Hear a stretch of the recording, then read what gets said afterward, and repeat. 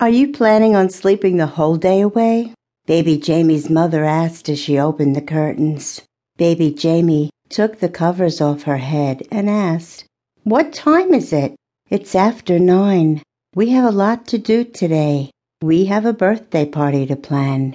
Baby Jaimie threw the covers completely off and quickly got dressed. She was excited about planning the party, her party. Baby Jaimie joined her family for breakfast. Her dog, Farley, sat patiently beside her, waiting for a crumb to hit the floor. She usually dropped something for him at every meal, but today he was out of luck. They were only having cereal.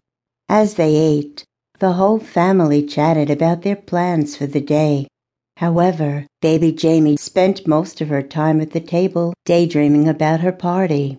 She didn't know when it would be, or any other details, but she knew it would be a lot of fun. As soon as the meal was over and the table was cleared off, Baby Jaimie ripped out a sheet of paper from her notebook and began writing down all the things she wanted for her party.